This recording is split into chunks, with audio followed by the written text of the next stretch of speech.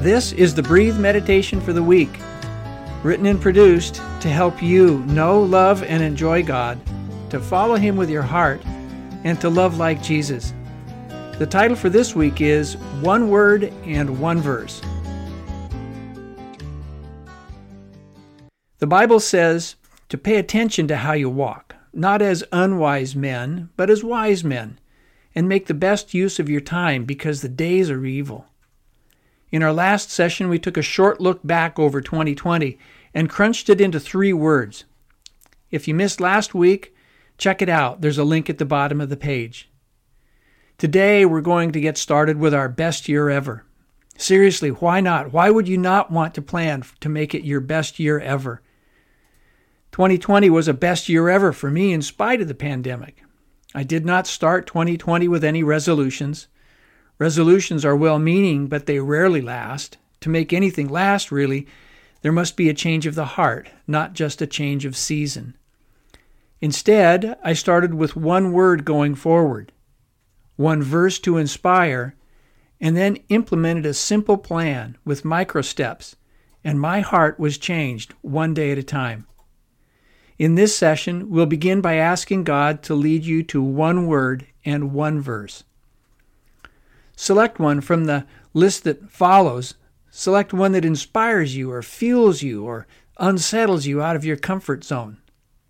Compassion, purpose, self-discipline, focus, faith, pray, love, risk. You will know that you've selected the right one if it fires you up. It may not juice anybody else up, and that doesn't matter. If it does you, then you're all set. I wear my one word stamped onto a key made by the good people at the Giving Keys. They are a very inspiring, pay-it-forward kind of company. And that key is a constant reminder that God is changing my heart and walking with me every day of the year. My one word for 2021 is trust, and my one verse is John 14, verse 1. Let me know yours, and I will pray with you into 2021 that God will use your one word and one verse to lead you into your best year ever. Next week, we dig into a simple plan.